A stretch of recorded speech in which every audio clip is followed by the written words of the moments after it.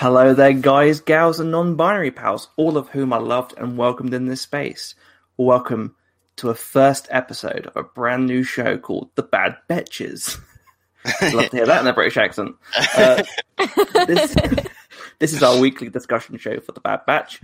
I'm your host, Charlie Ashby, and joining me as always are my beloved co-hosts, my own Bad Batch of sorts.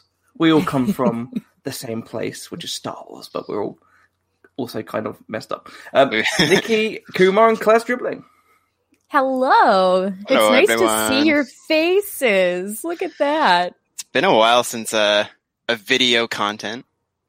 It has been a while. I think the last time we Right. did these were like knee deep in COVID stuff.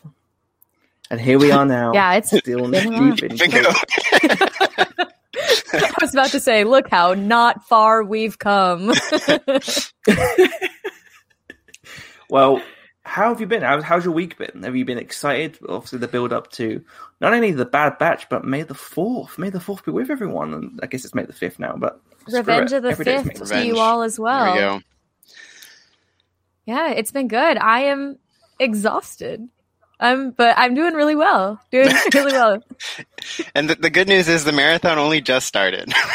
That's right. We get to do it all again tomorrow night. Yeah, it's one of those things. It's like the blessing and curse of content, where it's like saw 16 episodes. It's like, oh, it's awesome, 16 episodes. And I was like, wait, 16 episodes. Wait, we're doing this every week in the middle of the night through August. I was like, oh oh. my god. Okay, 16 was episodes. Whew. do you know what? It was definitely one of those things where I was like, okay, 16 episodes, we can get through it, because obviously we have to plan all the Imperial Senate stuff, get this done, get the show done, plan that, get normal episodes out. And then they announced today that Loki's going to be on a Wednesday, and I had to double check. I was like, hang on a second, June the 9th. I was like, are we going to have Bad Batch and Loki at the same time? And as someone who's doing another show for that and also writing reviews, not great. Not great. Yep. Hope you enjoyed having free time. It is short-lived. Well, you know what? What is free time if not joy persevering? Does that work? Close enough. Pain? We'll We can roll with it. We'll say so. Well, there we go. Did you have a good May the 4th, though? Like, what did you do on May the 4th, guys? Well, I mean, yeah, I actually got a COVID test yesterday, so that was fun. Hey. And Exciting. my first one, and I was like, finally get to live this experience of this era we've lived in. I finally got that. So that was not as bad as I thought it would be. But then, outside of that, it's weird. Like May the 4th, I always feel like I wake up and I'm like, I'm going to watch every Star Wars movie ever today. And I didn't. Not at all. I watched an episode of the Freemaker Adventures. There we go. I mean, still valid. That was about it. But yeah, outside of that, I mean, you know, it's May the 4th. I think a lot of people have confused May the 4th with like celebration. Mm-hmm. It's like, it's not necessarily the announcement day. It's like, just chill out. You can chill. Just enjoy your life of Star Wars. Like, that's what it's about. So that's what I did in abstract. I didn't really sit and watch much, but I took a lot in. What about you, Claire? Let's see. So we did over at Kessel Run Transmissions, we did our immediate post Bad Batch reaction, which of course didn't start until 1:30 in the morning when the episode was done for everybody. And I was awake that night until about 6:30 and 7 o'clock in the morning, doing some editing and getting stuff together. So I stayed up till then. I'm like, Good Morning America's coming on. Okay, well. And then I'm like, I have not slept, and this is where I'm at. And then I got about maybe 5 hours of sleep, and then went to the studio and had I was there for about 5 hours at the studio yesterday, and saw some vaccinated Star Wars friends, and then had a beer, which was really a kind of a nice way to end Star Wars Day, minus not getting sleep. Like, that wasn't ideal, but it's all good. So it's just celebration then. Exactly. exactly that vibe. So mini celebration was kind of nice, and new Star Wars television show is even better, man. Like, what did you do, Charlie, other than bad bitching? Well, yeah. Other than bad bitching, I was like you, very tired. So I think everyone knows that we got screeners of these episodes. Thank you, Disney. And I think we watched it last week. And ever since then, it's just been trying to plan, write reviews. And obviously, I put a lot into the reviews. So it's trying to get those done perfectly. So I was up until about 4 a.m. that morning of, just to make sure everything was right and perfect for their release date. Because timing is very strange when you have different time zones in the UK and the US. So I was trying to get those perfectly out. So that was great. Like Nikki said, I think you wake up going, I'm going to watch every film. And I'm not going to stop. It's just, you know what? I might throw a few Clone Wars. You do that, you go, I might throw one or two Clone Wars episodes and a bit of Rebels, like, to spice it up. It's like, one, you're not going to do it. What I did do, I will admit, is listen to the Revenge of the Sith soundtrack on repeat. Because that soundtrack, that is a gem. Yeah, that's the way to go. Sorry, guys. Dooku, what about you, Dooku? What did you do, Dooku? Well, okay. Well, showing us his ass. There we go. You got to show the people what they want, you know. Dude, that's the thing. Like, there are so many shows out there that are covering the Bad Batch, but not many of them have Dooku's butt. Yes. On the screen, and that's where we succeed. Truly. Yeah, no, I'm going to be honest with you. The only thing that Count Dooku did was he slept on me while we had the Bad Batch on repeat. That's about it. He, while Garrett, our producer, was editing some other things, Dooku was in love with him. He was just like staring at him like, I love you. Bless. It was great. It was a good time. Yep. So he spent time with friends and family for May the 4th. Well, yeah, there we go. Yeah, it was great to obviously get both episodes, consume them, and obviously we get to talk about the second one on Friday, I think. Or no, we'll talk about it on Sunday, but we'll get to talk about it on Twitter and stuff on Friday. We get to finally feel the relief of not keeping stuff in and enjoying it alongside everyone else. But we're here to talk about the premiere episode, Aftermath of the Bad Batch. What a way to start this series. I mean, like, I don't know what I expected. I guess when you see the trailer for the show and you know that the time period is post. I promise I'm listening. You know what? I get it. No, it's definitely like, you go into it, you go, so when will the show take place? And I think the show just did a great job. Oh my God, I love Dooku so much. Bless his heart. He's just so excited that I'm home. I think that's part of it. I've been away a lot. So he's... Aww. I hope you all enjoy Cattail, because you're going to get a lot of it today. I'm sorry, Charlie, for Dooku interrupting you so rudely with his butt. You never have to apologize for Dooku. Any animal wearing a bow tie never needs my apology. True. And we matched today. We're red, black, and white. I didn't mean to do that. We look good, bro. Pure mauling it. That's right. Yeah, that's it. Obviously, if you can see below, if you've got any questions for us, ask and we will answer them. Or if you look at the different subjects we're going to be talking about today and you have something that sparks your imagination, do comment. If you want to show your button screen, we might be able to... No, I'm joking, we won't do that. But we will be able to answer your questions. So this show, what we're going to be doing is taking the show chronologically, I guess, but by topic points. And the first topic point we have is the Clone War ends once again. What a great way to introduce this whole series is the idea that, of course, we saw a lot of people say, this is the Clone Wars Season 8. And it's like, but what if the show told you that isn't the case? And that's what I loved about the opening. It's like, it's the Clone Wars. Then you have the title sequence, burns away. It's like, okay, well, this isn't the Clone Wars. And then you have the introduction of Tom Kane, which... I mean, it was lovely to hear his voice and that nice little... It made me so happy. And they straight up redone scenes in animation from Revenge of the Sith. Yep. Which, I mean, blew me away. The ones they picked were sublime. I don't know if you've seen the both together, like on the images, the GIF of the Clone Wars version and the actual movie, but they're so spot on. Like the accuracy. Oh, they are amazing. Amazingly accurate. Also, I love that one of the things they chose was Grievous pressing buttons. I love, like, of all the things you could pick from that beginning of Revenge of the Sith, you pick this. You did this. I was like, Obi-Wan and Anakin on the Invisible Hand. Obviously, it's great. And I love seeing even, like, the battle droids with the blue on them from the beginning of that film. I was like, well, that's really cool. They get to have their upgrade as well to the Clone Wars. I know everyone wanted that.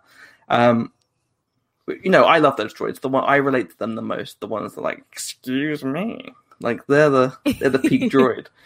But the Grievous Time to Abandon Ship GIF in Clone Wars animated form was a gift to my heart, straight from the animators. And you know what? God bless them, because that was great. But yeah, we get into that. We get to obviously again see a bit more of into the Sith blending in with the Clone Wars, and we're introduced to the episode kind of like a Clone Wars episode, which I think is a really clever way, once again, of being like, it's kind of the Clone Wars, but we're gonna introduce it that way to be like, this isn't the Clone Wars. What did you guys think about that opening? I thought it was amazing because the Clone Wars, obviously the reason that we showed up to watch this is because we loved the Clone Wars animated series, and obviously spin-off of the Clone Wars animated series. But even with the logo, the Clone Wars logo burning into the Bad Batch, it's telling you that things are not what you expected them to be.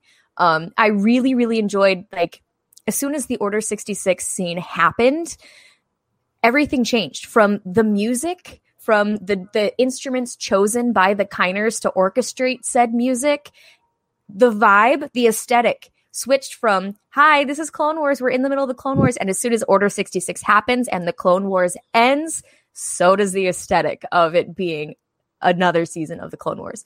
And I thought it was so cool how they did that. I thought it was amazing. I thought it was weird. I have answers, though, for why Freddie Prinze Jr.'s voice was being used for Caleb. And the reason was that he recorded a temp track for a kid to later voice over. That's what he was told. And they did not do that. They just used him. Didn't pitch him up, didn't do anything. He's literally just like, just do it like Kanan, so a kid has something to like go off of. And he was like, wait, I'm in the show. It was basically his reaction. Fantastic. Yep. I feel so bad for him. He's like, why? Why do they do that? So fun fact for you. Not supposed to be like that initially, or at least according to Freddie. And but that whole opening sequence and getting to see Queen Depa Billaba, absolutely heartbreaking, incredible introduction. And of course, little Kanan is going to love the Bad Batch. Of course, he's going to be like, I want to go with those guys. It was just, it felt so good until it felt so bad. And they did a really great job delineating between, this is a new thing now. I loved it. Yeah, I definitely agree with all that. I think when it's like you start the show and it's like you think you're over your Jesse-related trauma, and then you're not. And they're like, that's here you go. Think. Like, here you go. Let's try this again. If you didn't hate your life last time, let's try this again. And yeah, I mean, it's everything about that. It's like, it is, and like, you know, we're gonna get into some of the specific character journeys a little later, but like everything about this time period is tragedy. Like it's sad. And you know, you see even in the Order 66, like actual part of it, like you see the first crack in the team with Crosshair, and you know things aren't right. And it's like, yeah, it's just, it was a lot. It was a lot to take in, and it was amazing seeing Caleb. Like that was, it's one of those things where it's like, you know, even beginning of Siege of Mandalore, the Grievous looked amazing, and then you see little Caleb and Depa there, and it's like, oh my god, and now it's like the expansion on that, because now we got moving Grievous punching the buttons, and we got actual Caleb content, and I think it's just so cool about how, like, again, this is why you do things. And I know people did get a little antsy about the way a comic was retconned in pieces, but I think this is what is. There we go. Exactly, Kyle. Yep, that is the thing. But yeah, like, I think this is why it's so powerful to be able to use stories, because now you watch the beginning of that episode, Aftermath, and you think about the Lost Commanders, and when Kanan sees the clone, like, what he went through, and that's all been tied together through animation, through these series that are all kind of bounce and intersect at different points, and it's just really powerful, again, even for that character, for how little he showed up, to hear Deppa say run, to see the fear and, like, betrayal he felt from the clones. So it was really powerful in that regard, and then it's like, you want things to feel right. The Bad Batch doesn't get what's going on. Either, like, you really sort of fall into that confusion with them, and it's like it's weird, and again, you're seeing a family fall apart already. Yeah, and you see Crosshair, like, what's going on, because he also can't comprehend what's going on. Hunter's like, I don't know. It's like, let's just chill. He's like, but we got to do the thing. So yeah, it's just, there's a lot right off the bat with this episode. And it was always going to be that way when we were going to get an exploration of Republic to Empire, but I don't think I expected it to hurt quite as much as it still does. I think Aiden made a really great point. I think we're all in pain with you. Don't worry about that. Yeah. Like, I think you both hit it right on the head. Like, because I know people will be like, oh, well, having Kanan in is just like, or Caleb is just a way to be like, oh, look, it's a character, But that's the point. I think we've seen so much of Order 66 that, of course, any Jedi being hurt or affected will affect us. But there's something particular about having a character that we've grown attached to, seeing them, how they react to it, and seeing their story. Because, yes, we had seen the story in the comics, and that was slightly different. Again, I don't think that's a major issue. I think if you're really struggling with the concept of these tiny, tiny retcons, because it doesn't change the complete narrative of the comic book. Yeah. Apart from small details, like, obviously, like the color of the clone outfits and it being nighttime, I think, in the comic book, the major story of that comic still stands. Like, that's not a big issue. Yeah. But what's important is that the storytelling decision that's behind that is what's pushing this forward, and that's the fact that we know these characters, and we know that when we see their story get attacked by Order 66, it will, one, affect us as an audience, and two, affect the Bad Batch, a group of characters who obviously are, like us, have some sort of connection to the Jedi, especially this young Padawan who they've just been working with, and seeing that weird turnaround, because we're in their confusion, like you said, Nikki. We're like, what's going on? Like, why is this happening? Mm-hmm. And I thought that was a really great way of having that subplot. As for Freddie Prinze Jr.'s voice, that was a debate that I was not expecting to be having on the internet. Like, I get why people are annoyed that it sounds like an adult, but he's a teenager. Puberty hits in weird times, Puberty hits in with that midi-chlorians, they jumpstart that puberty like a lawnmower, baby. Just vroom, vroom, vroom, vroom. Let's go. I'll say this, look. Go back and watch Chamber of Secrets and listen to Aruba Grint throughout that entire movie. Yep. And then come back and tell me that Kanan's voice is bloody hell, Harry. That's a good point. Yeah. It's funny, for sure. Like, it's funny too, because like it did personally take me out, because they animated him to look a little bit younger than I was under the impression he was at that time. Mm-hmm. And then the voice was so deep. They didn't pitch it or anything like that, which I thought was it was a weird juxtaposition. Also, like, I'm taking this from like being an aunt and having nephews that are now 15 years old, and like watching, you know, we all grow at different speeds, but also like thinking of my nephews and when the I am a man voice started happening, and it wasn't like that. I can just see, I can just go see ahead. Dave like sitting there in the mixing room and being like, "Just use Freddy. It's more funny that way." It's almost George, like the way he is mini George. Like it's just so like, who cares? Just use Freddy. Like it's Kanan. Just do it.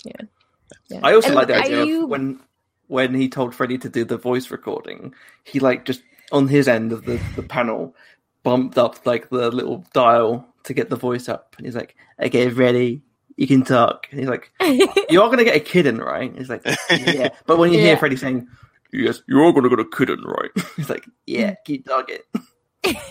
But the thing is, Freddy acted the bejesus out of that part. His voiceover did break my heart, as jarring as it was. It really did break my heart. And you brought up a really, really good point as well.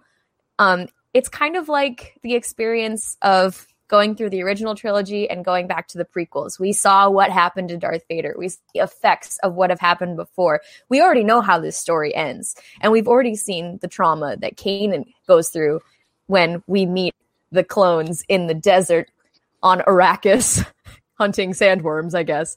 Arrakis, good time. So Pumperdoon. But yeah, I think that it's really interesting that I loved the way that, of course, we care more about it because we've seen how difficult it was for him to face clones again. We've seen that. We've seen that pain. We've seen that get unpacked. And I really like how they used him. I was hoping they would, and I'm glad they did. Yeah, I thought it was really interesting that we talked about on Twitter parasocial relationships, and Kanan got through that. He met the coolest dudes ever, and then they turned out to be people who like to murder his master. Just be careful, guys. Be careful on the internet. Yeah, because they might turn on you and, you know, have secret chips in their brains. You never know. You never know. Before we depart the what's it called? The like bounciness of it feeling like the Clone Wars. I just want to say, Kiner's Bad Batch theme is such an earworm. Like, so good. That thing in my head all the time. And like again, it is just so bouncy and like, you know, triumphant. So it fit that theme so well. Or of like, you know, this feeling like, oh yeah, we're gonna go beat up some clankers. Yeah, it's like, I love it so much. Like, again, Kevin Kiner never fails to just create some great beats and jams. It has like, it's very much the A-Team, but it has like the vibe of like a little bit March of the Resistance bounce to it, and it's just like, it's like triumphant, and it is total pump up jam music right there. Anytime you hear that going, I'm like, all right, Wrecker, let's go, buddy. Yep. Come on. It felt very like Pirates of the Caribbean to me. Like, you know, that sort of like swashbuckling. And very much so, yeah. And a great introduction to the team themselves again. I feel like it's really a great way of sort of having. And I think there's a lot of this actually throughout the episode. Really great uses of exposition to explain stuff in a way that doesn't really feel forced or like pushed in. Like when Caleb introduces the Bad Batch, it's like, these are their names in case you didn't watch the Clone Wars, the episode they were introduced into. This is what they are. And I think we get like, I think later on Tech sort of details all the stuff that's what makes them special. What makes them special. Yeah. It's like, by the way, and it's like, I thought that was a really great way of introducing that for people that, you know, didn't watch the Clone Wars. And that's what I think is interesting as well, is that the introduction, even if you don't know who Kanan is, you will see a Padawan, his master, and you'll be like, okay, I get the connection. But I will say one last thing. The scream she lets out, I've rewatched the episode 3 times. I have cried every time that happens. It's so horrifying. Blood-curdling scream. Excellently performed. That whole sequence. And I remember, I think I was texting you, Nikki, like, Crosshair makes me angry. Like, I'm just going, I'm getting so mad. Like, what a 70 minutes, what a 180 that episode did on me. It slapped me in the face and went, "Think about what you're saying, sir." That's me to everybody who texted me. It's like, because, okay, anyone who's heard me talk about Bad Batch long enough has heard Crosshair's my favorite. It's a rough episode, but I got faith. I got faith still. And again, this is the tragedy, it's like literally not his fault. And, no, it's not. And it's like, and but you're watching that fall apart, and we can jump into it later, but like it pulls, it pulls everything down and shows again the tragedy of the clone is like they had lost their free will, and the real villain takes it away from him to an extreme. So yeah, it's a ride though, like to have gone through that. But yeah, I know what you mean. Well, let's cut to the training montage, the great sort of great training sequence. Obviously, the Bad Batch go back to Camino. They see that everything's changed already, which I thought was a really great way of showing how fast-paced that the end of the Clone Wars was. Because I think people forget, like, they just assume, oh yeah, the Clone War ends, and then it's like, we have to make the Empire, we have to make pamphlets, we have to make uniforms. And I think, like, one of those ongoing jokes is that, how comes they had these ships and outfits designed at the ready at the end of the Sith? How come the Death Star's already been built? It's like, because this has been planned. Mm-hmm. This isn't like... It's all part of the plan. Emperor Palpatine was like, oh, great, now we have to rebrand ourselves. We have to keep making new business cards. He'd had the business cards printed. They've been on the desk for about 3 years. This is like the horror of it. Like, it's all the manipulation, and you see how fast-paced it is. Camino is being wiped out. We see Grand Moff Tarkin, obviously at the time he's Admiral Tarkin, appear with the... Can I also mention... Yeah, mention I think the most chilling part of the episode is the stretcher with the sheet over the body and the lightsaber falling out. That was like, oh my god! Like, is that supposed to be? I don't know, because Shakti's had like so many deaths. I don't know what they consider, but I know she was like there. Oh wait, no, she was in Coruscant. They say, yeah, and I think the hand was green. Okay, with a hand that falls out and drops lightsaber. So I don't know. It could have been. Makes me sad then. Oh wait, no, didn't the green one? No, didn't the green one get shot? Oh, okay. Maybe then. It's like, speaking of the order, like the Fives Order 66 arc, we got that in full swing with Nala Se showing up with AZ being cute and doing cute stuff. Medical Bay, man, we'll back talk home. About, the Kaminoan stuff is very interesting because it's like, is it redemption or is it business acumen? Yes. That's what you have to debate in your mind. It's like, are they trying to be good now, or they're like, God damn it, our product, like, I'm not going to let them waste it. Losing our biggest client. I think that was another, like, again, it's like how much this episode has sort of, makes you rethink the way you've seen other things, right? And yeah, like that, the episode of, with all the Sifo Dyas stuff, and it's like, you're like, oh, are the Kaminoans like in on this and like super shady? And then this one, it's like, it sort of tilted that back, and it's like, well, what do they know? Like, what? Yes. Obviously, they're taken aback by a lot of what's happening, and then you see other stuff near the end. But it's really interesting how many things. It's like the things you think you know. Well, what if it's this? And it's really clever at navigating all those.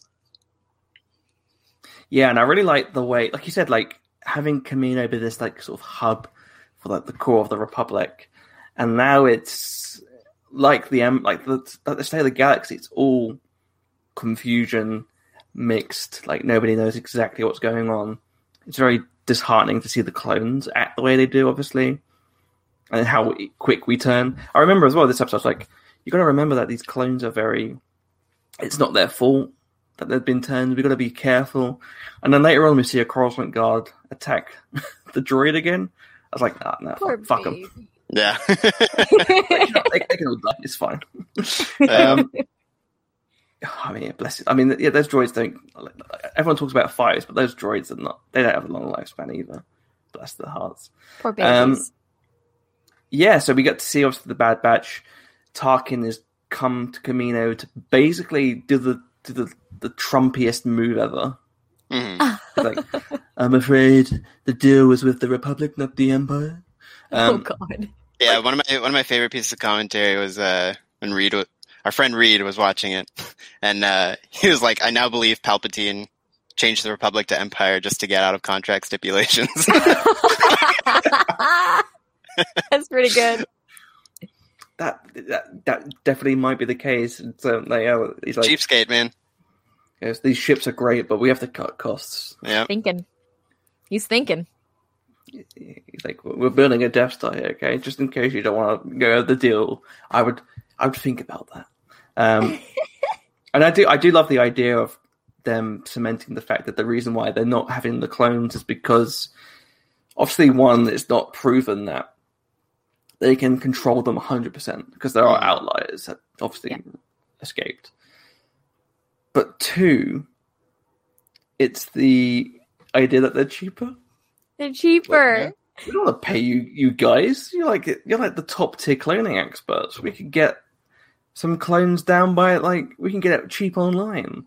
And then it cuts to episode 9, and it's like Wish Snoke tanks. Yeah. Are stormtroopers the Wish version of clone troopers? Is that what we're saying? Snoke is the Wish. They're the Wish clone Kaminoans. They're the ones, the cloaks. Oh my God. We don't know what we're doing. No wonder it took so long to get Snoke, and he was sort of screwed up when he got there. Yeah, should have bought the name brand, the Kaminoan version. He goes online.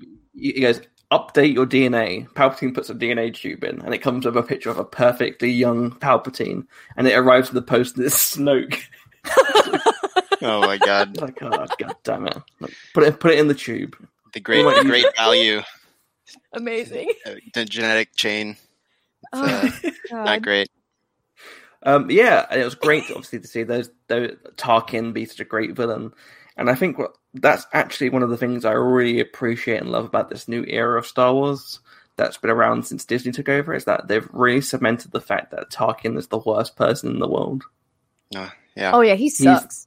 He's one of the best villains in this franchise, and they're not afraid to use him that way. Yeah, he's like my favorite Star Wars villain. Like I've always felt like that especially with things like the Leia Princess of Alderaan book. Like I think that was like the time it cemented it for me, because I was like, oh my God, this guy.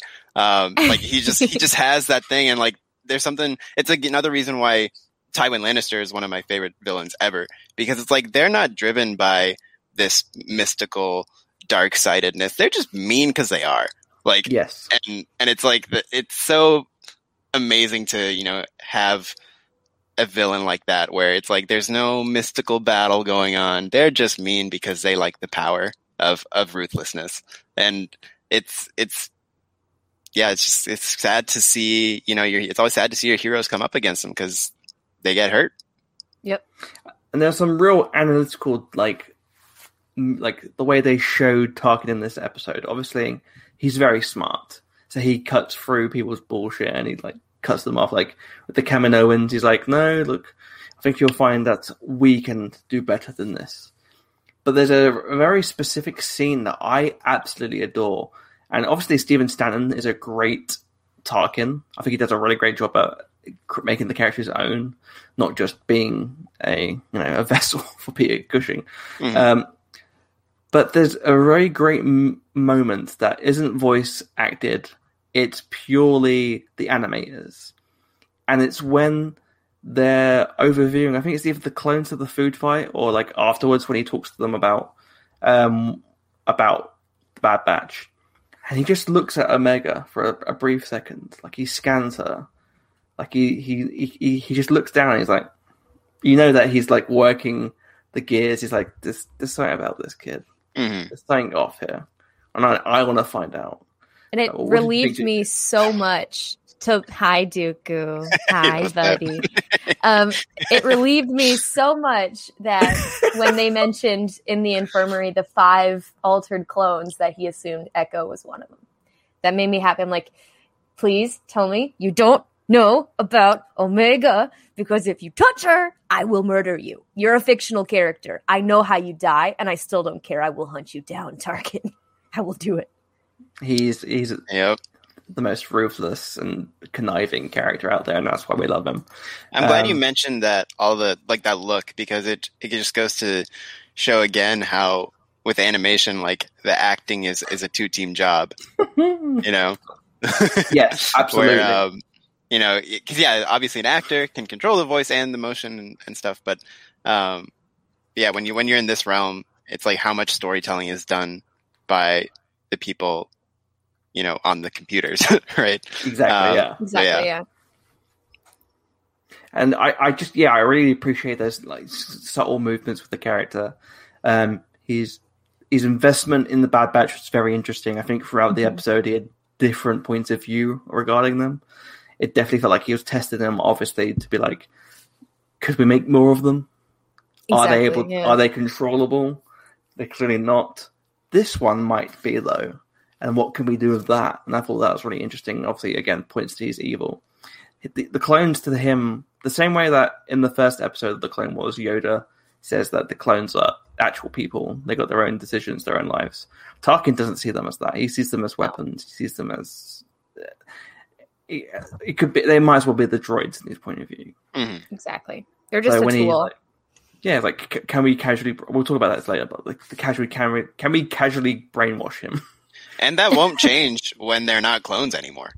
Nope. Right? Exactly. Like, as they move into... I mean, that's the whole thing we've known for probably as long as we've been keeping up with the Imperial forces. It's like they're expendable.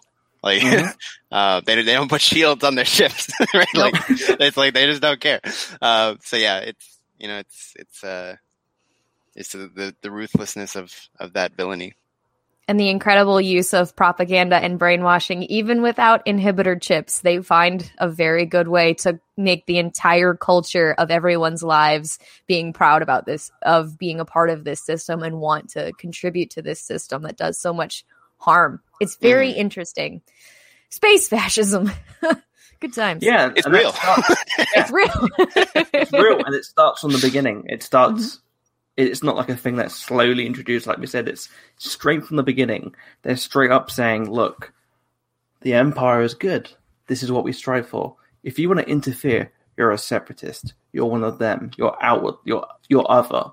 And you need to be dealt with. Right. Mm-hmm. And I thought that was really interesting how they delved into that. And you training... you say all the way at the beginning, like, and we all love the scene at the end of Clones where the Imperial March is blaring and they're all there on the courtyard or whatever, and like, yeah, this was all. It's again, it's the brilliance of Palpatine. Like, you know, it's just, yeah, you see it the whole way through, and it's amazing. That'd definitely be his perfume name as well. Brilliance by Palpatine. Yeah, for sure. Palpatine's must. Unlimited fragrance. Unlimited fragrance. Oh my goodness! It would. I imagine that that any fragrance by Palpatine would have a really high class packaging, but actually just smell like Axe body spray. Or really smoky, right? Really smoky, a little bit charred. Yeah, little sizzled. He electrocutes every bottle to mahogany. make sure it's Yeah. Oh my! Was it Robot Chicken? Was like, you smell bacon? No. Bacon. Oh goodness. Yeah, but the training sequence was really great to see the squad show off their skills, and then we again see the relentlessness of Tarkin by, you know, casually swapping out training blasters with actual live rounds. Yeah. And obviously, I think what's great about the show as well is that, and we have this always in Star Wars, is we don't know what happens to them, so they could die. Like, when Wrecker gets shot, he could have died then. We don't know. Like, you know, that's what's great about the tension of the show. And I was about to throw hands when he switched to live rounds, and the first thing that happens is Wrecker gets shot. I'm like, don't you touch him. And the mayor, I love the Kaminoan voices. Like, the mayor is like, the prime minister is like, I don't know about that. Please don't. They're very expensive. It could damage my clones in our facility. I had to refinance my mortgage.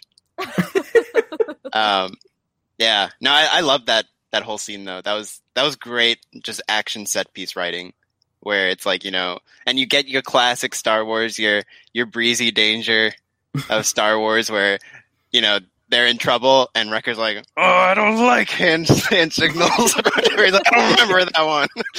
So it's like you still get that fun. You get to see all the different reasons of why they work together, and like so whether that's Tech hacking the dude and sitting on him while he's shooting, or Crosshair sniping the knife into the dude's face, like you see why they all shine, and it's great putting that all together.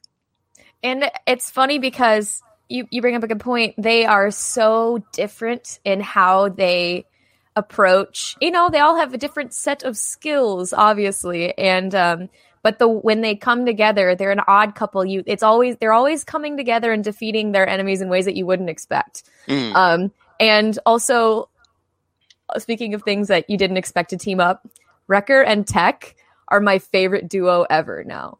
Like, honestly, they are a weird little odd couple. They have such great banter. You think like the super smart guy and the sweet big man baby who's dumb as a pile of rocks.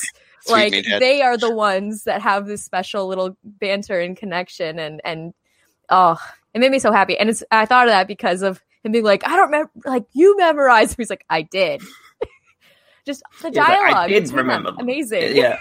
Great comedy. Very great Star Wars comedy as well. Like, in the thick of action, you need to have that little bit of alleviation from the fact that there's death droids trying to murder you. Yep. I thought that was really great to see the design of the, I guess, Death Troopers. Like, they're like the early version of the Death Troopers. They remind me a lot of those ones in the Winkathu job in Rebels. Yes. The guys like in the ship. It's very much like a predecessor of that, which then feeds further into the Dark Troopers. Absolutely. Aiden says Scar Squadron was inspired by the Bad Batch. Maybe Tarkin helped in the creation of that squad. Yeah, Tarkin Initiative, the think tank, right? These clones are good, but what if we gave some random people lightsabers? Yep. Okay, Tarkin, I see where you're going. I see you making moves, bro. What's your game, sir? Also, going back to the non-dialogue acting of the characters in the action sequence, like you can tell Crosshair is still annoyed with Hunter, but they still fight for each other, and you see that through the body language where he's like, but he still goes and does it. He still calls for the knife, again, this is all building the conflicted mess that's going to come into play with him being abused into a weapon of the Empire. It's just they did such a good job at building this piece by piece by piece, and and it just keeps going until it goes down officially. And what I actually did appreciate as well is because obviously we saw the Bad Batch in the Clone Wars, but it was really great to see Echo as part of that group now, and especially for a group that's been going for like the last few months or so, and like they actually are like a family of sorts. Transfer student. And they're so quick to adopt people that don't quite fit in. I love that. I love that about them. They do it with Echo, and we see the aftermath of him being now at home with this pack of weirdos. And now we got Omega. Now we got Omega coming in and coming under their wing. That like instantly wanting to come back for her, even though she like hung out at the lunch table and told him, "Hey, maybe you should watch out for Tarkin."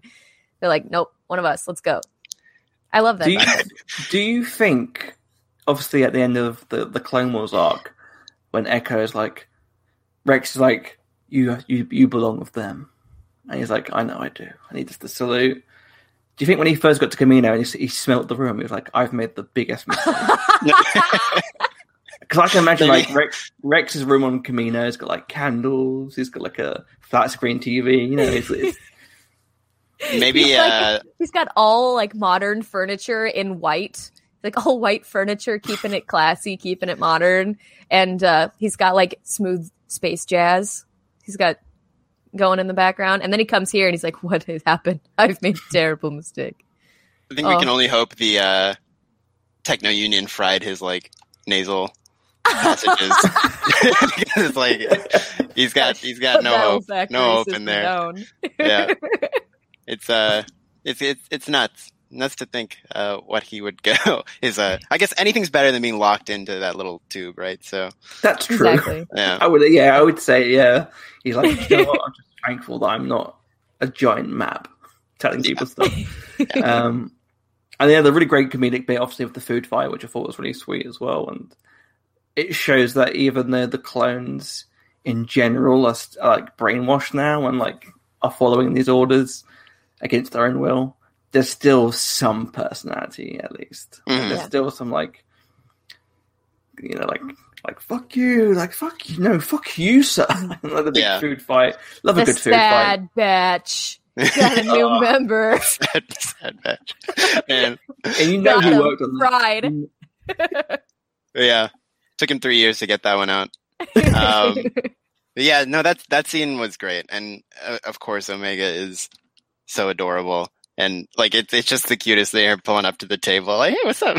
And it's just it reminded me very much of like Timmy and Dr. Grant in Jurassic Park, where he's like following him around the car, and he's like, "So I was reading," and like they're just like, "Yo, kid." But then, of course, you know, you learn to love, right? Exactly. Absolutely. Oh, she was so like. We'll get into Omega. Obviously, we're saving her for later on. Oh well, this is. I mean, come on, Aiden. You can't just throw this out there because now I'm going to cry. Lula. They're going to give Omega Lula? Or she gets... okay, I'll get into my theory later, because I think like she will have a big connection with one of the characters who may surprise you. But yeah, I really did like the fact that we got to see a bit more personality. All the clones are generically like... I guess they're because they're the newer batches on Kamino, but all white or all grey and white, like we see in the Season 6 box art. They're the Kamino troops, right? The grey. Yeah. And obviously, I guess we get the Coruscant Guard, who, as we know, they're the traditional Harry Potter meme. Why is it always you three? When there's trouble, it's always the Coruscant Guard causing shit. Great to see them get involved.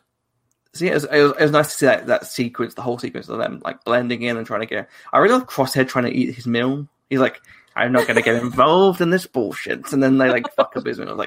He's like, oh, do you know what? He's like, yeah.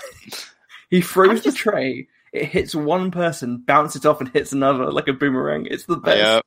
Straight up Captain America shield nonsense there, Crosshair. Yep. It's like... but to be fair, like, I'm a person who tends to get very, very hangry. So if you messed my stuff up too... Oh no. That's what's going to happen. There you go. You froze a little bit. Oh no. You went... When someone tries to eat my food, and then you went... Good. We were like, oh god, that's awful. I can't remember who said it in the episode, but again, just the little exposition, great writing. Not again. Like, you know, like I think it's Echo. Like they've been through this a lot. And I think that also feeds into the Crosshair, like, oh god, I'm just gonna try, and then ignore it. Mm-hmm. Nah, I get hangry too, though, bro. I get hangry. I would join in if they messed up my lunch. The classic film trope of the getting knocked out and it cuts to black and then waking up. It reminded me. My immediate jump was Back to the Future 2, when it's, you know, the easy way or the hard way. Whack, and it cuts to like the easy way. That's all I can think of is that little bit from Back to the Future. I love exploring character arcs and like bits of character without hitting you over the head with it. The fact that Echo wakes up and he's terrified of the droids messing with him is twofold. It's obviously one of because of the chips, but also because of what happened to him on Skeko Minor. Exactly. And Omega's so perceptive, her being like, I don't like being hooked up to their machines either, because she knows that that's anxiety inducing for her. Just like she knows that Crosshair needs to follow orders, that there's Yes. something in his head that she's like, I know, I understand.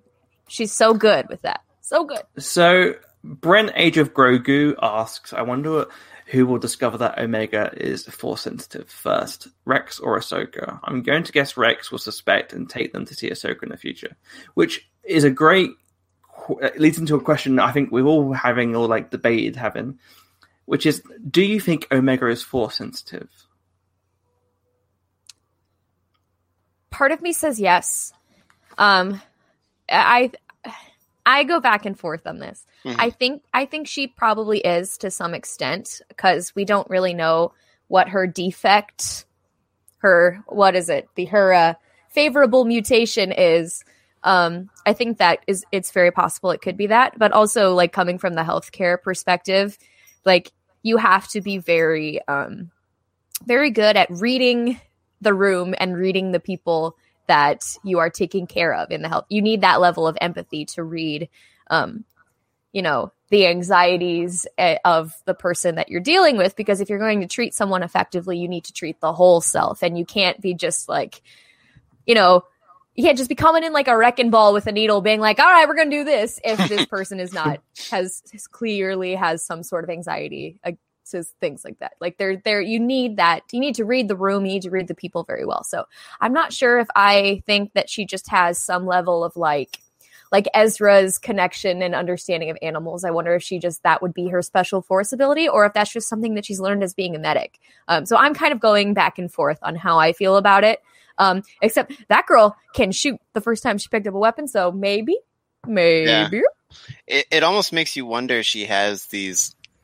Her ability is all of their abilities, right? Like, and yeah, I think I haven't really planted a flag on force sensitivity or not. There's obviously something where there's an intangible to her, where it's like where there's something a little mystical, where you don't know for sure what's going on. Like, is she just super empathetic, or can she really sense what's going on in Crosshair's head? Like, I don't know. And that's all going to get unpacked eventually. So I think it is maybe a tad premature to assume anything of what she has. I'm sure that's going to be unpacked throughout the story. But yeah, I don't really know as far as, what her situation is with the Force. She's down with the Force or not. I think it'd be interesting either way, but yeah, I think that's a sit and wait on it, I think, for now. Mm-hmm. Yeah, definitely. Bless you, Claire. Thank you. I think my feeling was, like Aiden says, obviously, and like Nikki says, that's not saying that people who think she's force sensitive is wrong, because we're episode 1. The whole point is that it's a story that you have to watch unfold and pick up on and see those elements.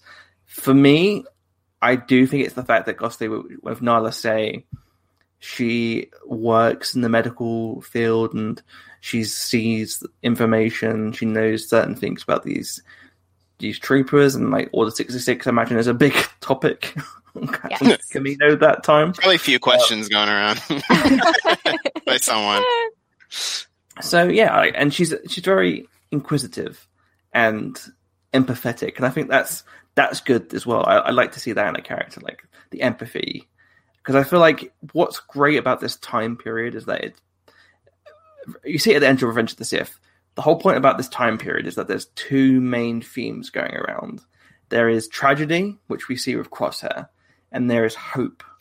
And I think that's what Omega's there for. She's the inspiring part of the show, where she's showing us hope. She's showing us empathy. She's showing us that there can be light in the galaxy, even at a time where things are very, very dark.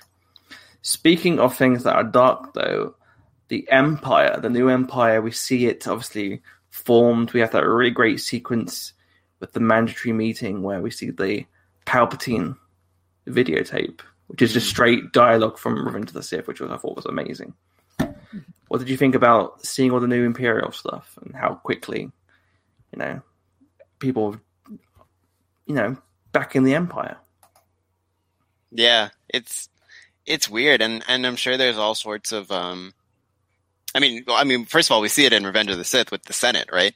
And it's just an extension of that, and how that, again, like Claire said earlier, like the magic of propaganda, right? And and it's it's sad. Again, it's like the word tragedy is going to be said a lot, because that's what it is. And it's people who are already they're already soldiers, they're already hyped up, ready for, they're already on one side, and then you tweak it a little bit, and it's probably, to them, it doesn't look that different, right? And it's like, oh, okay, I guess we're an empire now. And like, there's all sorts of examples you can pull from like Roman history and blah blah blah, and that transition of republic to empire, and it's what makes this show so good, because we're getting to see that, but also our point of like, our like center point is the group of people who see past it all, or at least don't understand it. So it's jarring to both like see it from the the regs, but it's also like understandable, because it's probably not that weird for them, which is, again, part of the sad thing about it. Yeah, that Senate meeting, obviously we know that in continuity that meeting was for the senators, and we get to see the troops watching it. Do you think that was shown all around the galaxy, or do you think? I think so. Yeah, live stream, baby. I think so. It's because if you think about it, like, if the general population is under the impression the Jedi tried to overthrow my government, the Jedi tried to kill and tried to take over the Emperor and like take over the Senate, like this military group has come in and tried to overthrow our government. That's information that people need to know. And second of all, they need to know that they can be proud of the establishment that is put in place to protect them, because they succeeded. They got rid of the Jedi. It is a very, very good propaganda tool, because now they can feel pride in the sense of this scary, like completely life and government altering coup attempt was squashed so quickly by this empire. Then I'm Team Empire, because they're going to protect me. It's very much showing that to everybody, and seeing how the attack on my life has left me scarred. They'd be like, wow, that is a seriously dangerous threat. I'm glad he's out with his life. Team Palps. It's a very good manipulative tool. Yeah. And you see that throughout the Clone Wars show proper too, right? Like, remember anytime the peace negotiations where like Padme was going to make those happen, and then bam, Senate is under attack, it jeers them all up, and then those go away, right? Like, it's that manipulation of emotion and fear and all that, and it's all cooked in, and it's a mess. Because what I found really interesting about the Empire and the propaganda side of things is that later on in the Empire, like around episode 6, I guess, it's like you see those images of Palpatine as himself, like without the scarring. Yeah. So is that just to like trick people, or do you think that over time you're like, I got better, or do you think it's just like, look at what I used to be? Like, I found it really interesting. I will say the camera droid that shot upwards to, I guess, to like show off the scarring, but not the most flattering angle. Yeah, always from above, right? Like, exactly. These are the rules.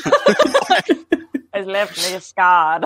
The tempt of my double chins has left me scarred.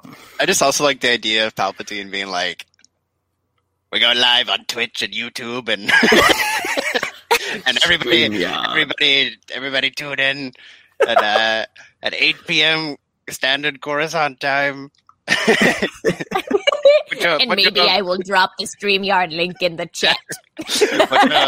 Put your questions in the comment section. You'll be ignored. Don't forget to join our Patreon. We need to pay the Kaminoans. I have a Discord. Discord. Yeah. Oh my god. It's just him. It's just him. And what's his name? Masamida. Masamida. Yeah. It's just Masamida. He's the moderator. Yeah. The ultimate Hold influencer. Mods are Beautiful. asleep. Share our rebel propaganda.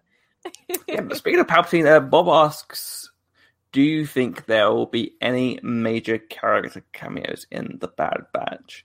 Which ties in, I think, to obviously this section as well, which is we see the New Orders being sent off to go off and kill the Separatists, who turn out to be, surprise, surprise, the very people that they saved not long ago. It's the Republic forces led by Saw Gerrera. Mm-hmm. Very cool to see Saw Gerrera back.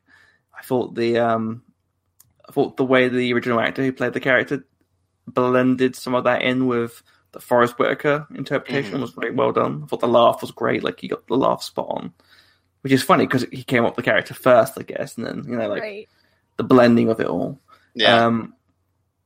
Really great to see them. What did you guys think about that whole arc of them seeing? Because I guess there's one thing seeing the Jedi be killed and being like, well, I don't agree with it, but maybe they did try and take over, so we'll have to go with that.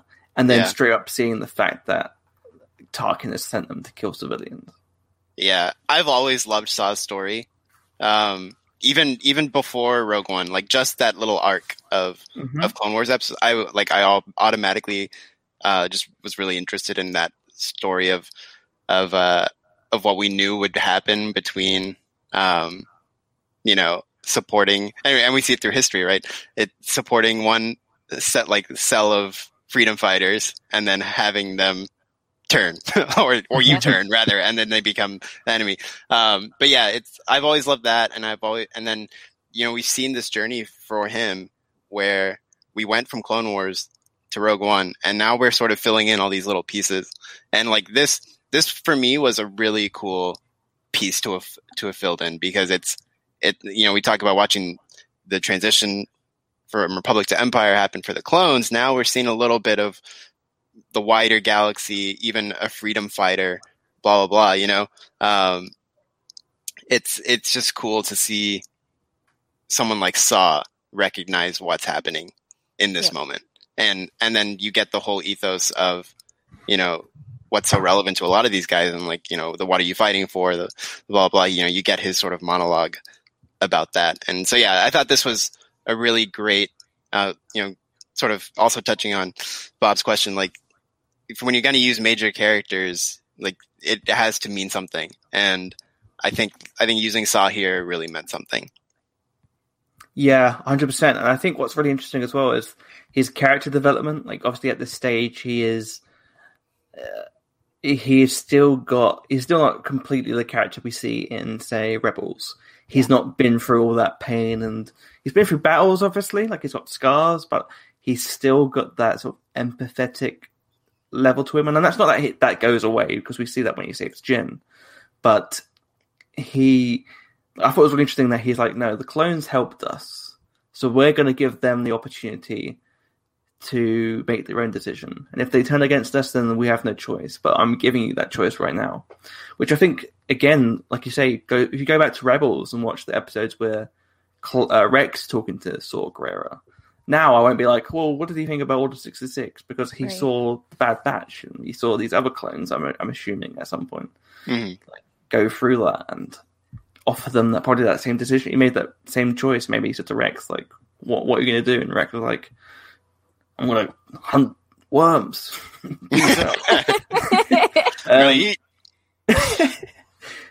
Speaking of cameos, Anakin Skywalker's in the chair to say Hi, Anakin. Nice to see you. May the Force be you with are the you. chosen one. Anakin Skywalker. On Revenge of the Fifth, we have Anakin Skywalker in the live chat. Oh my god! And we do have a good question from our friend from Australia. Hi, Turbo. You're definitely 100%. 100%. 1,000%. We've got proof of it as well. We'll be showing that on our Patreon. The attempt of my life has left me sexy. Throws the robe off. It's like you saw that behind the scenes footage of the hut wall from Last Jedi that Rian Johnson posted. That would same effect, but on Palpatine's robe, just like oh my god, disintegrating off, and he's just standing there, like radiating. He's like, it's that scene in Revenge of the Sith where he sits in the chair and he goes, Every single person, including our friend Obi-Wan Kenobi, is now a potential customer. 10 credits a month. Tell them to hit me up. I'd love to see Palpatine's OnlyFans. I'm sure that I'm sure there's some fan art out there somewhere. He's like hanging out with my cloning vats. Yeah. Had a kid, lol. Lol. Goodness. I thought it was really great to see that. Obviously, you get a bit more expansion into what Order 66 is, as opposed to, obviously, it's not like kill the Jedi and then you're like, done. That's it. Like it's more than that. It's the constant, it's brainwashing. It's telling you what to do, and I think it's really great. You said seeing Crosshair's reaction to because he's struggling. He's like, this is an order. I have to do it, but also I never took orders before, so it's like you can see that. Yeah. It's like the weakness, like the chip being weak, right? Is like allowing for that, like that struggle. And like even back when, back close to the beginning when they're leaving Collar, it was like, he's like, well, why didn't you kill that kid? Like, he just doesn't get it. Yeah. And like, now it's the same with Saw. He's like, tell me to take the shot. Tell me to take the shot. And he's like, I'm here. I'm aiming at the old lady. Yeah. It's like, this old lady is very dangerous. Yeah. That's the first target I got to take out. She's like and it'll turn out she's like the most dangerous bounty hunter in the High Republic. Yeah. She trained Fennec Shand. Oh my god. That'd be awesome. Let's talk about the major aspects of this first episode, of course, which is Omega and Crosshair's journey. What did you think about Omega? I love her. I want her to say her name 800 times. I love her. She's so cute. And while she's at it, everybody else's name too. Yes. Yes. Tick. Echo. Heavy. Yeah. Hunter. Crosshair. Yeah, it's the best. Yes. She rocks. I love D. Bradley Baker as an actor, but the disparity between his clones and an actual New Zealander voicing a character was funny. I was like, this is funny. This is it threw me out for like a second, and I was like, it's a story. Like, come on, like I get it, but it was funny. I was like, especially because it's when you meet a New Zealander, they're so New Zealand. Like it's so ingrained. Like it's just great, and having Michelle Ang play the character was really great. I really loved her voice. I thought it was great for the character. We talked about the animation, and I love how we've come from season 1 where Anakin's hair couldn't move to there's a scene where I think it might be the first sequence that Omega's in, where she smiles, and the smile animatic, like the grin was so amazing. Like it was like I was like, oh my god, immediately. 1 episode in, Omega is one of my favorite characters. It jumped up there. I just love these empathetic, really smart, really funny, like cute little characters, and I thought it was really great to introduce them. Someone made a really great point I didn't even really think about, which is that she sort of takes up the Ahsoka spot in terms of a younger girl who is inquisitive. And ask questions and is like learning new things about the galaxy, which I really like. I was like, oh yeah, I never really sort of thought about it that way, because obviously the Bad Batch won't land on Tatooine and go, wow, Tatooine, it's going to be, you need that younger spark to be there and sort of add to that. And it's a great way to like inform the world, and also, I mean, it challenges the characters you already know, right? Like, yes. It's her, like, they will have to explain stuff to her, which in turn will make them re-explain it to themselves and be like, wait, did that track? So like that's what's so like good about those relationships. Like it's what was great about Ahsoka. It was, why are we doing it this way? It's like, because we're doing it this way, and because I said so. And so, you know, it's always great to have that kind of balance, and you know, it's even more exciting when it's someone as just lovable as Omega, because you just want to have every question she has answered. Dylan asks, do you think Omega's force sensitive? Kind of answered that, but would it feel like a cop out? Maybe like Marvel's Taskmaster, which I would love. Like, yeah, the idea that she can mimic behavior without even really knowing. Like, especially like the blaster. It's like, oh yeah, I've never shot a blaster before. I think it's either a mixture of either Taskmaster with a bit of Crosshair is obviously like Bullseye. Like we can just like, get ridiculous shots bouncing off stuff, which I love. But yeah, Omega I thought was a really great character. I thought the way they introduced the element of her obviously being a clone, which I don't want to brag to Twitter, but I called it. I called it very early on. So to all the other people that were like, well, we don't know if it's a New Zealand accent. First of all, yes, we do. 2, of course, it's not Palpatine's clone. Get out of it. Get out of it. Like, I just love a female Jango duplicate. I thought it was a really cool idea and a really great way to sort of expand those characters. And like you said, that it gives something for the Bad Batch to bounce off. Mm-hmm. And to grow with. Yeah. Throughout this, like there's a lot of change going on in the galaxy, and there's a lot of change that they need to personally undergo in order to fit in this new galaxy. I think Omega is going to be a really, really interesting vessel for emotional character development for all of these men who their entire life, I mean, look at Wrecker scraping successful mission tally marks into the wall. That's all they've ever known. That's all they've ever known. They've never known a galaxy without that. And obviously they're going to be on the run for a little bit. But I think that having a character like Omega help them transition into the next chapter in this galaxy, I think that that's a really, really cool way to do it, because, I mean, literally, they run into her in the hallway on first meeting her, and Wrecker's like, what is that? Like a living human child is what that is. Yeah. And it's funny to watch. We've in this one, I was about to say short episode. It was not a short episode. It was a great, long, beautiful, meaty episode. But just already seeing how Omega has affected, has helped other characters in the Bad Batch to grow already in this short time we've spent with her has been super interesting. Super interesting. I love her. She's perfect. Nobody's allowed to hurt her ever. And if they try, I will hurt them. Exactly. We will hunt you down. We will find Hunter, and he'll track you down. Like, I mean, you can hire Hunter all you want. I'm getting Crosshair. I don't think you would need to hire Hunter. He's just on it. Yeah, like, he would be on. It's very clear already that the core relationship is between them. Like the Hunter and Omega, I think are the pairing that you're going to see the most out of, and it's things we'll definitely talk more about on Sunday when we can talk about that second episode. But like you can I think it's pretty clear, like.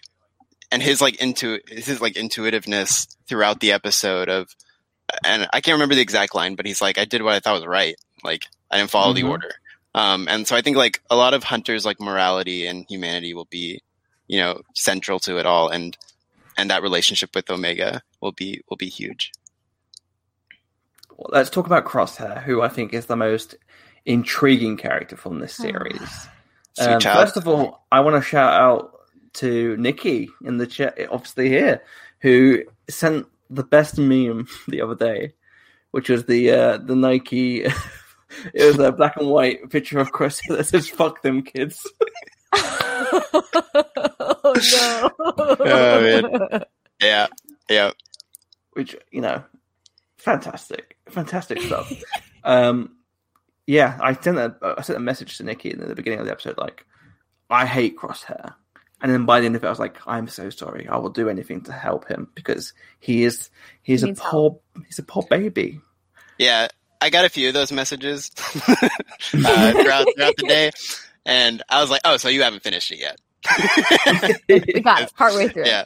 Because no, it's frustrating. And like, again, like as a very intense Crosshair fan, like I was watching that like, oh no. Like when he's like, when Kanan's like around the tree and he like pulls out the pistol and he's like, and like, dude, like, please chill. Like, yeah, it's like, it's a lot. And like, it's a huge, I think like the emotion of, just knowing somebody has like no control over what they're doing. And like, and one of my favorite parallels about this that I've been thinking about is it's like, it's funny to me how similar what we know about Crosshair now is to Hawkeye in the Avengers 2012 movie, where it's like this idea of being, and let alone the hyper accurate like marksman aspect of them both, but like there's this idea of these guys who were turned against their will to work against their former team, and like I don't know how that's gonna pan out, but I think the fact that they've done. They didn't just make Crosshair like betray them. Like he didn't just get a better offer. Like the fact that there is this lack of free will, this forcing upon him aspect to it, I think leaves the door open to like them being like, okay, well, let's try to get him back. And so I think that's really interesting, and I do hope that's the way because of course I love the character and I want to see him come good. But in the meantime, I do want to say I will enjoy Imperial Crosshair because he looks sick. Like that, that slick black. Like this is my new getup. It's pretty cool, and so I'm gonna enjoy that in the meantime. But I am very glad that they did this nuanced sort of approach to the character as opposed to just, well, he was mad, so he left him and he got a better offer from Tarkin and blah, blah, blah. You can be in charge of your own squad. How about that? It's like, how about we mess with the leadership aspect, through this more interesting, very clone specific storytelling method. So yeah, I'm just glad they did what they did with him. It's very exciting. I think a lot of people may have read like a leaked toy box and got some impressions on what his story was going to be. And it's very much not the case. Yeah, I agree. The thing that I found super interesting about Crosshair's journey in this, it's so like you wanna hate him so bad, but at the end of the day, like you also just want to grab him by the face and be like, it's not your fault. Like Omega tried to do. It's not your fault. I understand. It's not your fault. You're fighting it. I can see you fighting it. And that's just I think that's one thing. It's going to be a recurring theme through this season and more seasons if we get them, is just this continued tragic thing where people are brainwashed into doing bad and then living with the consequences of those actions that they had no control over. It's going to be, and I think that in this series, I know that Bob had asked earlier about cameos. I think that we're going to see a lot of clones, and I think that we're going to relive a lot of Order 66 experiences through those clones. So I think could be a good vessel for those cameos. But that's the one thing that, man, you want to slap him, but you also want to tell him you're okay. You're going to be okay, man. And I think we're going to see that same parallel journey repeated throughout this series of just living with the guilt and the grief of a situation outside of their control. It's so sad. It's so sad. I mean, sorry, Nikki, you go. Oh yeah, just really quickly. Like it's funny how like we'll sit here and we'll talk for over an hour to who knows. Like, well, we could like if we didn't have constraints, we could sit here and talk for like hours on end about this stuff. But like at the same time, audiences are so simple, right? Like like it's so simple to code an audience against a character, right? Like, oh yeah, like we see what Crosshair's doing and it makes us mad because because the simple emotions of character and story and like, yeah, it's so good how they play with that, and they make you want it, and then they're like, oh, he's such a douche. And that's the funny thing too. Like they picked the perfect character because he is the most abrasive one. Like even outside of messing with his chip. He looks, moves, and sounds like a snake. Like literally. Yeah, and he's the one who would insult you if you got the chance. So like that they picked a great character for it. And so it's just cool how they play with expectation and all that, and they make just a really like a whole experience out of it. Yeah, definitely. And I feel like with Crosshair, I think, like you both mentioned, that's the best part of storytelling. Like a good story makes you go, I don't like this character. Wait a minute, there's something about that. Oh, I do like this character. What they're doing is bad, but I can see why. Like, that's great storytelling. I think for me, what's really interesting is that you mentioned, Nikki, that you thought, I thought what was really interesting is that you thought it was like Hawkeye, and I never really thought about that because like you're spot on, like the mind control, the guilt of like going against your team. For me, I've now put that in my head as well. Like I added that to my head. I was also thinking of Bucky Barnes, and a very astute warrior who's gone out. He's gone to war. He's like sacrificed himself for the greater good, being turned into this weapon against his own will, and being used as a weapon for nefarious goods. And I was like, you know what? It's really interesting because I was like, will we see a redemption for the character?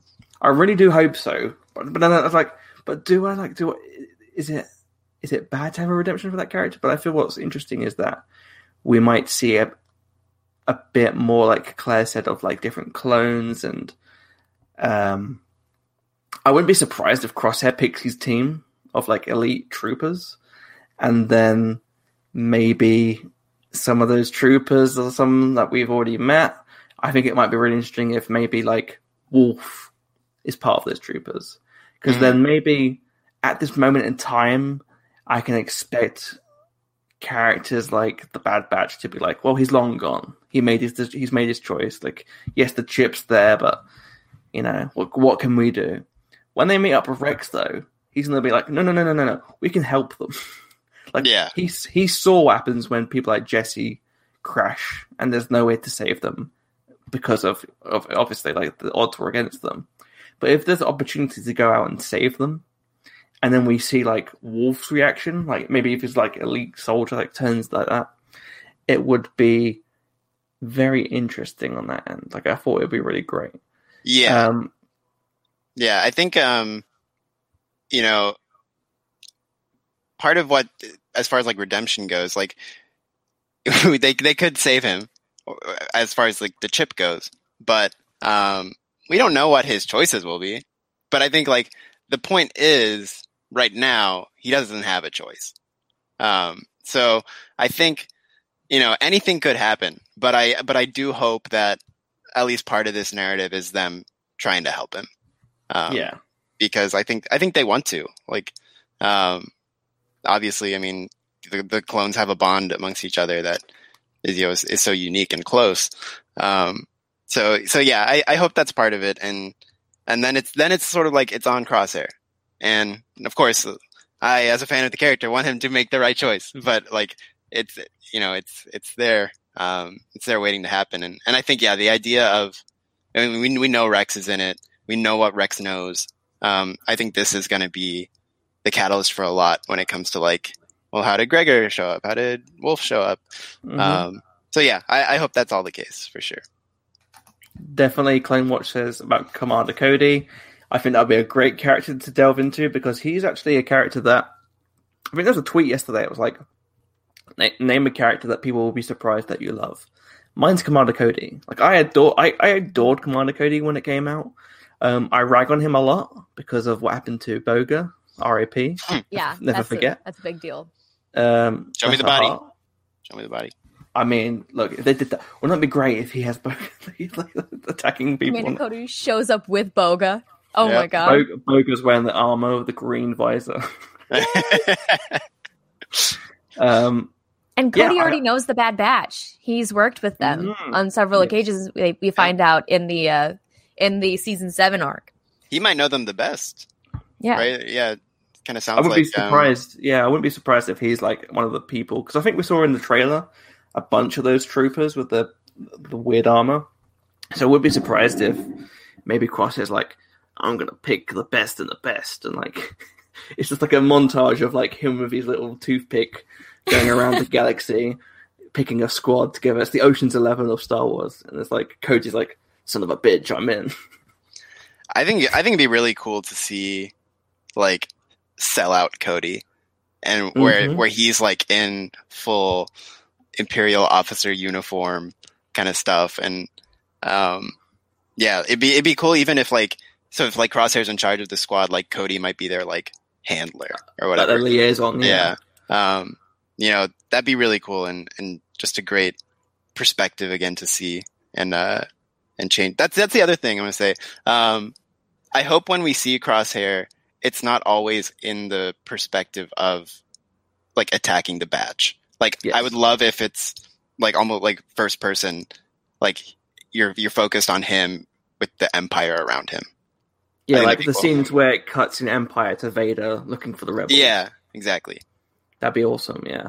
Well, we're going to wrap up fairly soon. So if you want to get your questions in, please do send them if you're watching on Twitch, Twitter, or YouTube. Just throw them out. We'll answer them as many as we can. Bob says, how many of the Bad Batch will survive, if any?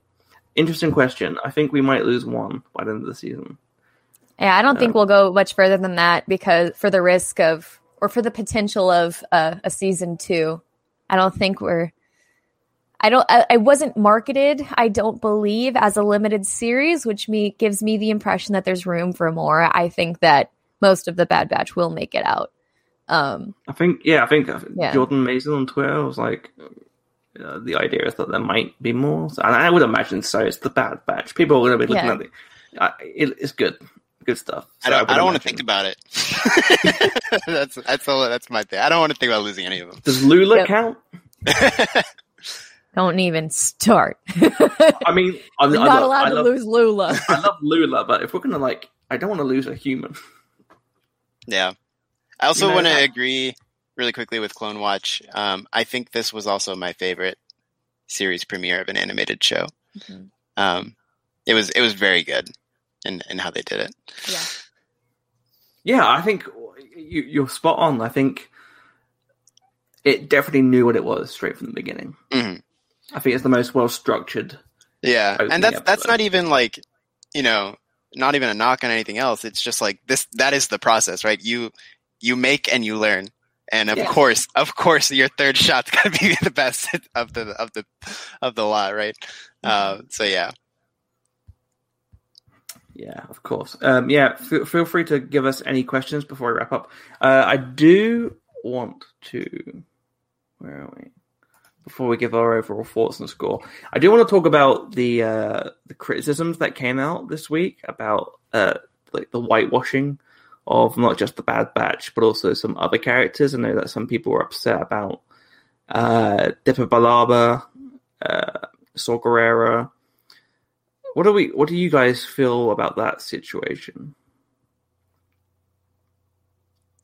Who do you? Oh, do you want me to go first? I don't know. Just whichever you feel. Okay. I mean, I do see it. I personally this is a thing that we've talked about on the show for years, like the whole voice of it all. Like, would I have preferred Tamora Morrison way back in 2008 get asked to do the Clone Wars? Yes. Because it's Tamora Morrison. Like, if you said to me, do you want Tamora Morrison? I'd cut you off and go, you don't need to complete the sentence. What are you asking? The answer is yes. Do you want Tamora Morrison to beat me up? Yes, I do, quite frankly. So yeah, I think I get it. I get why people are angry, and I think that they can do better. Kanan, I think, is interesting because I think Pablo Hidalgo mentioned before that the Ghost Crew were coded as non-white characters, and the character definitely seemed very white-skinned. Like, he looked like you'd see him at a Walmart. It's like is that a good way of phrasing that? There goes the Walmart sponsorship. Oh no. Yeah. No, I know what you mean. Yeah, and I think the idea is that the process can get better. I know that I think obviously the Bad Batch themselves have been around for years. So some of the things I think is lighting, like with the Saw Gerrera, that's a really interesting one because I know people are like, well, in Rogue One, but the difficulty of that was obviously the character was designed in the Clone Wars to be like lighter skinned than he is. The tones are off between those in the first place. So yeah. I think like for me in general, I think the key is to be informed about it. Yeah. I think like I read there's a very popular like thing being shared now, sort of breaking it all down on Twitter, and I read it and I was like, I maybe don't agree fully with some of the conclusions on some of the things. I do with some of the others, and like that you take it from there. I think that, but the idea of like ignoring it, of like head in the sand on it, I think that's not what you want to do. So I think just be informed. For the most part, I guess you're probably, if you're watching this, you're probably a like free thinking adult. You can make your own conclusions about things. I think that's important.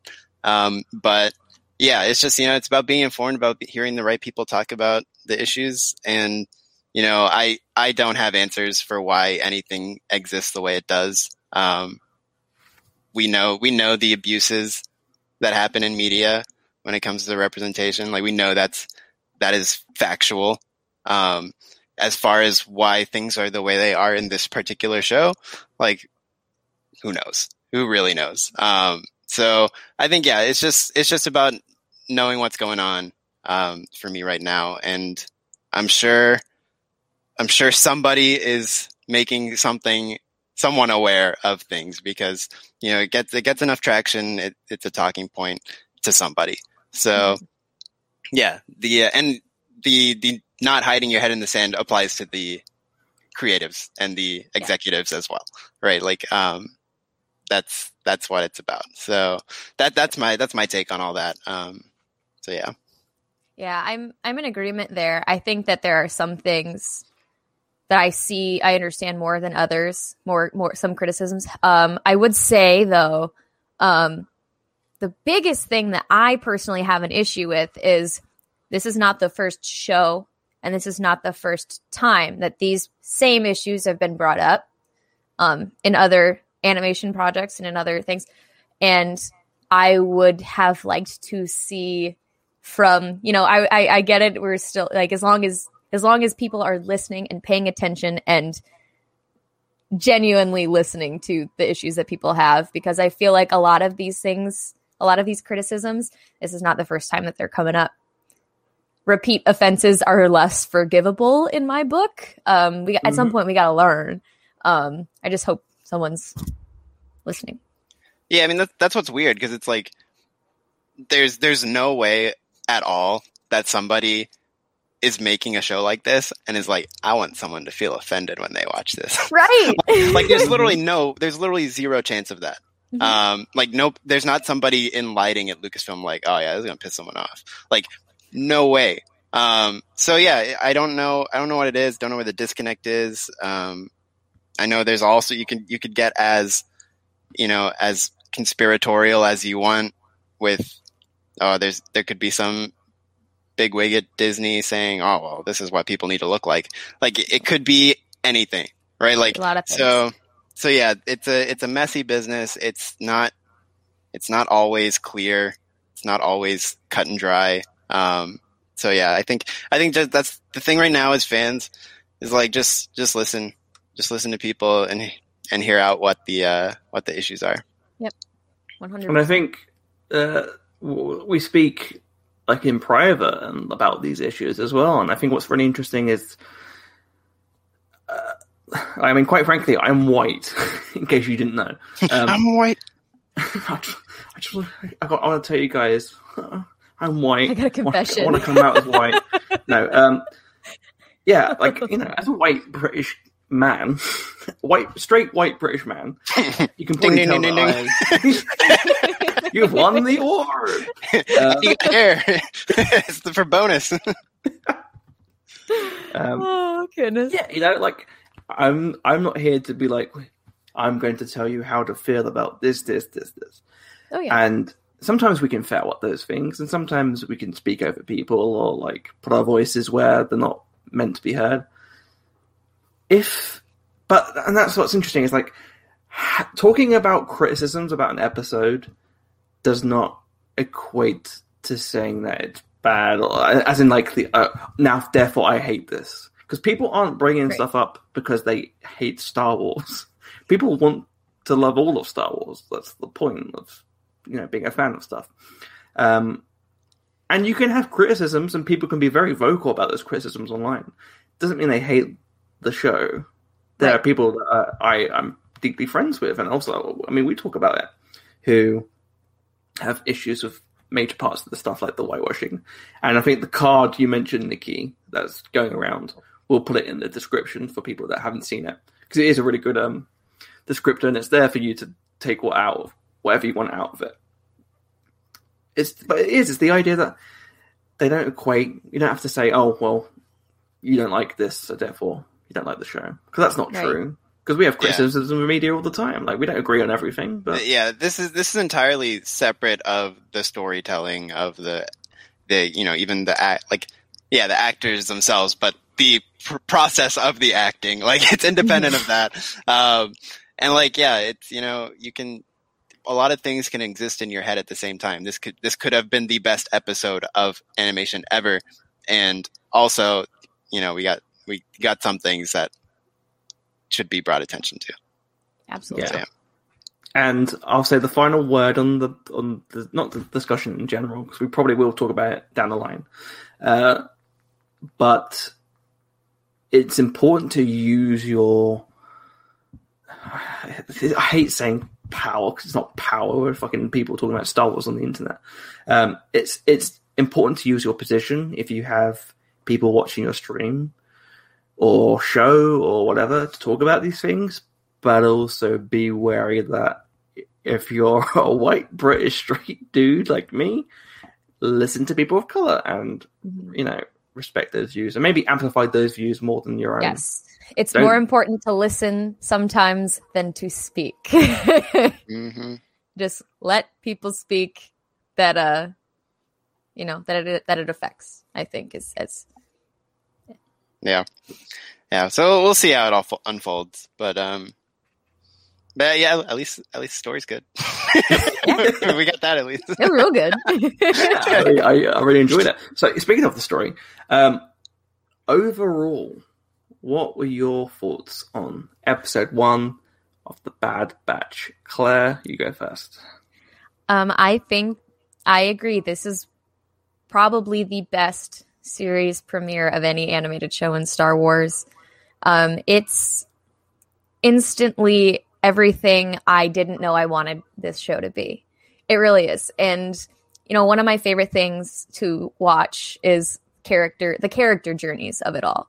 And we've already gone through it with so many of them, and it's set up the story to be something so fascinating and so interesting, and the dynamic between everybody, it's going to be really, really fun to watch it grow.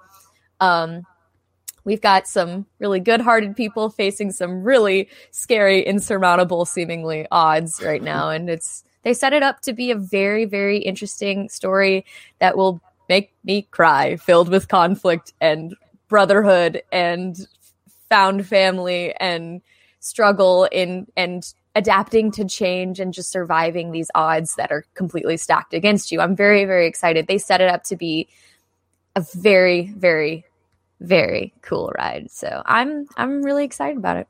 Heck yeah. I did not want this to be the spinoff. Like, if I had to pick what my first Clone Wars television spinoff would it have been The Bad Batch? Absolutely not. But now that we've gotten the pilot, we are in good freaking hands right now. And what score would you give it out of 10? I would give it a 9 out of 10. I thought it was a truly, truly, truly excellent pilot. Excellent. Top notch. Perfect. We need to have it because we had out of Beskar on the last one. Oh yeah. What would this one be? Lulas. How many Lulas? Yeah, We'll do there that. you go. 9 out of 10 Lulas. 9 out of 10 10 Lulas. Yeah, I mean, I love the Bad Batch. I think I always feel very fortunate to have been able to watch the animatic premiere at Celebration in 2015 when they put it on the big I think it was the Galaxy stage or digital stage, whatever it was called back then. And like Filoni was there and like a bunch of people in costumes were there. It was like, and because the Clone Wars was gone, at that point, that sort of felt like the time to really like celebrate the Clone Wars. So it had a lot of that energy as well. So I've loved the character since then. It's been just such a wild journey to have watched that and like, wow, that was great. It sucks that's all we're getting. And then to see that be fully animated in season 7 and now where we are. And so, yeah, it's really exciting to be able to do this with them at the center of it. I thought the episode was, again, like we just talked about, it had the emotions, it had the action. I thought it was paced really well. There's plenty to dig into, plenty to think about, plenty of characters. I find it pretty hard to like fault the episode itself. So, while it feels not right to give 10 out of 10 Lulas just yet, I'm going to go 9.5. We're getting half a Lula in there. So, oh my God. We're cutting Lulas in half at this point. That's so morbid. It's just not been finished yet. Okay. You know, we're still sewing. Okay. Yeah, we're still sewing. We can live with that. Yeah. So yeah, I'll go 9.5. Perfect. Yeah, I think I agree with both of you. I thought this is a really great starting point for this series. I think if you had watched the Clone Wars and Rebels, you had loads of stuff to be enthralled by. But even then, those elements don't hinge on you having watched it. Like if you watched it as a new fan, or like maybe just watched the films, you don't need to necessarily have watched the Clone Wars or Rebels to be like, well, obviously this is emotionally harrowing. Right. I thought it was a really great job. I thought the exposition and the script was fantastic. I thought the performances were great. I really like D. Bradley Baker's the different voices he gives for the different clones. I think Crosshairs is fantastic. He did. I think Nikki. I think it was you that shared like a video clip that D. Bradley Baker did, which I don't know if you've seen the interviews with him, but it seems like he's trapped in the Tron world. Yeah. Or the quantum realm. The quantum realm. Like, he's like yeah. all these computers. It's like he's just shrunk down into a computer. I thought it was really, really cool. Really great introduction. But if anything, the thing I'm very, very happy and excited about with this show is the exploration of the period. I'm so glad we have a post-episode 3 show, because yes, we've had a lot of like comics and books, but to have like actual like content is like you can watch in that time period just feels great.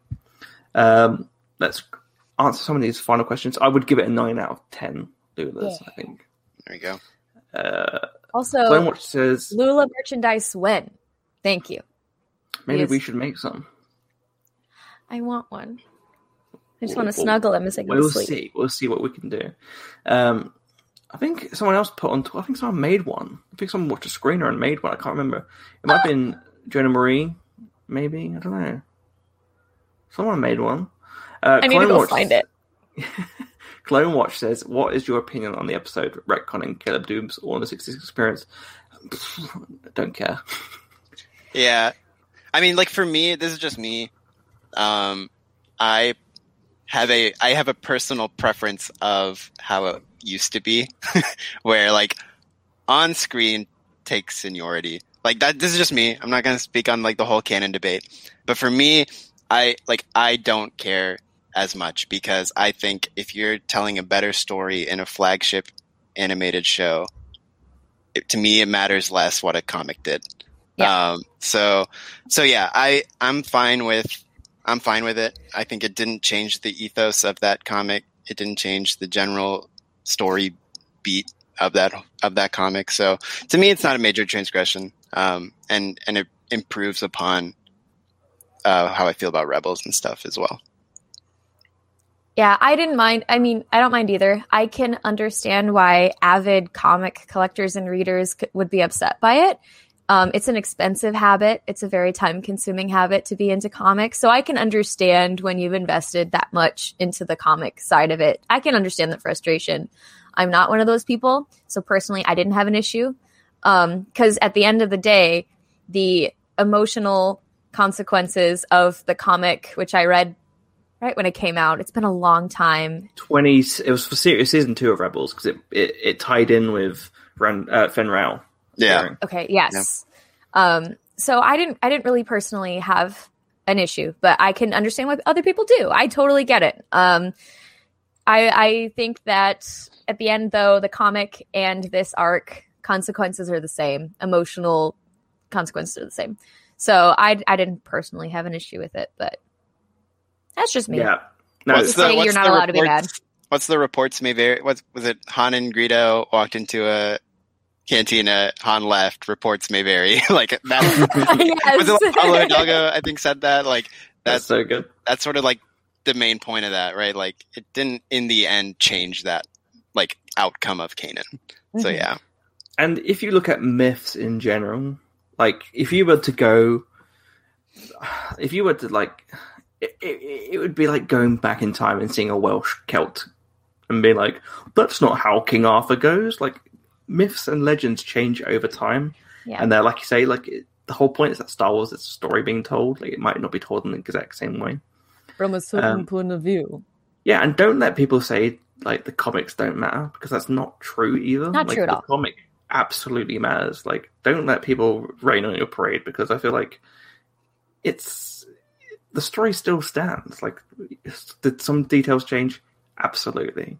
But the core emotional crux, which is that Depo Billabra was killed, Kanan ran away, and then had to become Kanan, stays the same. So it's just applying that to your own head. And at the end of the day, it doesn't really matter. It doesn't matter. It doesn't really matter at all. Rattle Shark says it was Claire's reaction to Bo-Katan that got me to start watching Clone Wars and Rebels. That's pretty cool. Hey, that's awesome. I'm glad that crying like a baby on a YouTube video. And I hope that you now understand firsthand a little bit of why Bo-Katan is so special to me and to everybody on this panel. Makes me happy. Heck yeah. Yeah, I wonder if it was your reaction that made made Rattle Shark destroy Tokyo as well.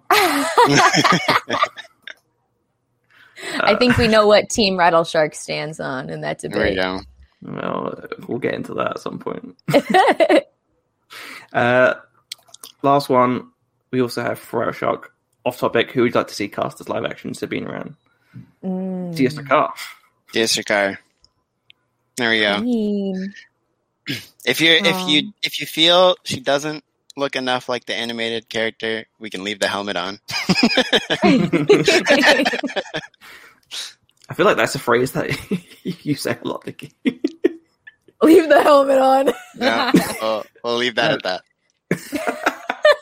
Well, that is all we have time for this week. Thank you, everyone who has joined in for this first episode of The Bad Betches.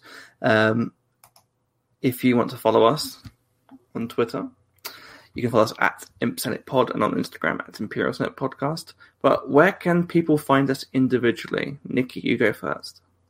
Yeah, you can follow me at Nequicious, that's Naquicious on Twitter. And that's where you can find me there. Claire? Heck yeah. You can find me on Twitter and Instagram at CStribs.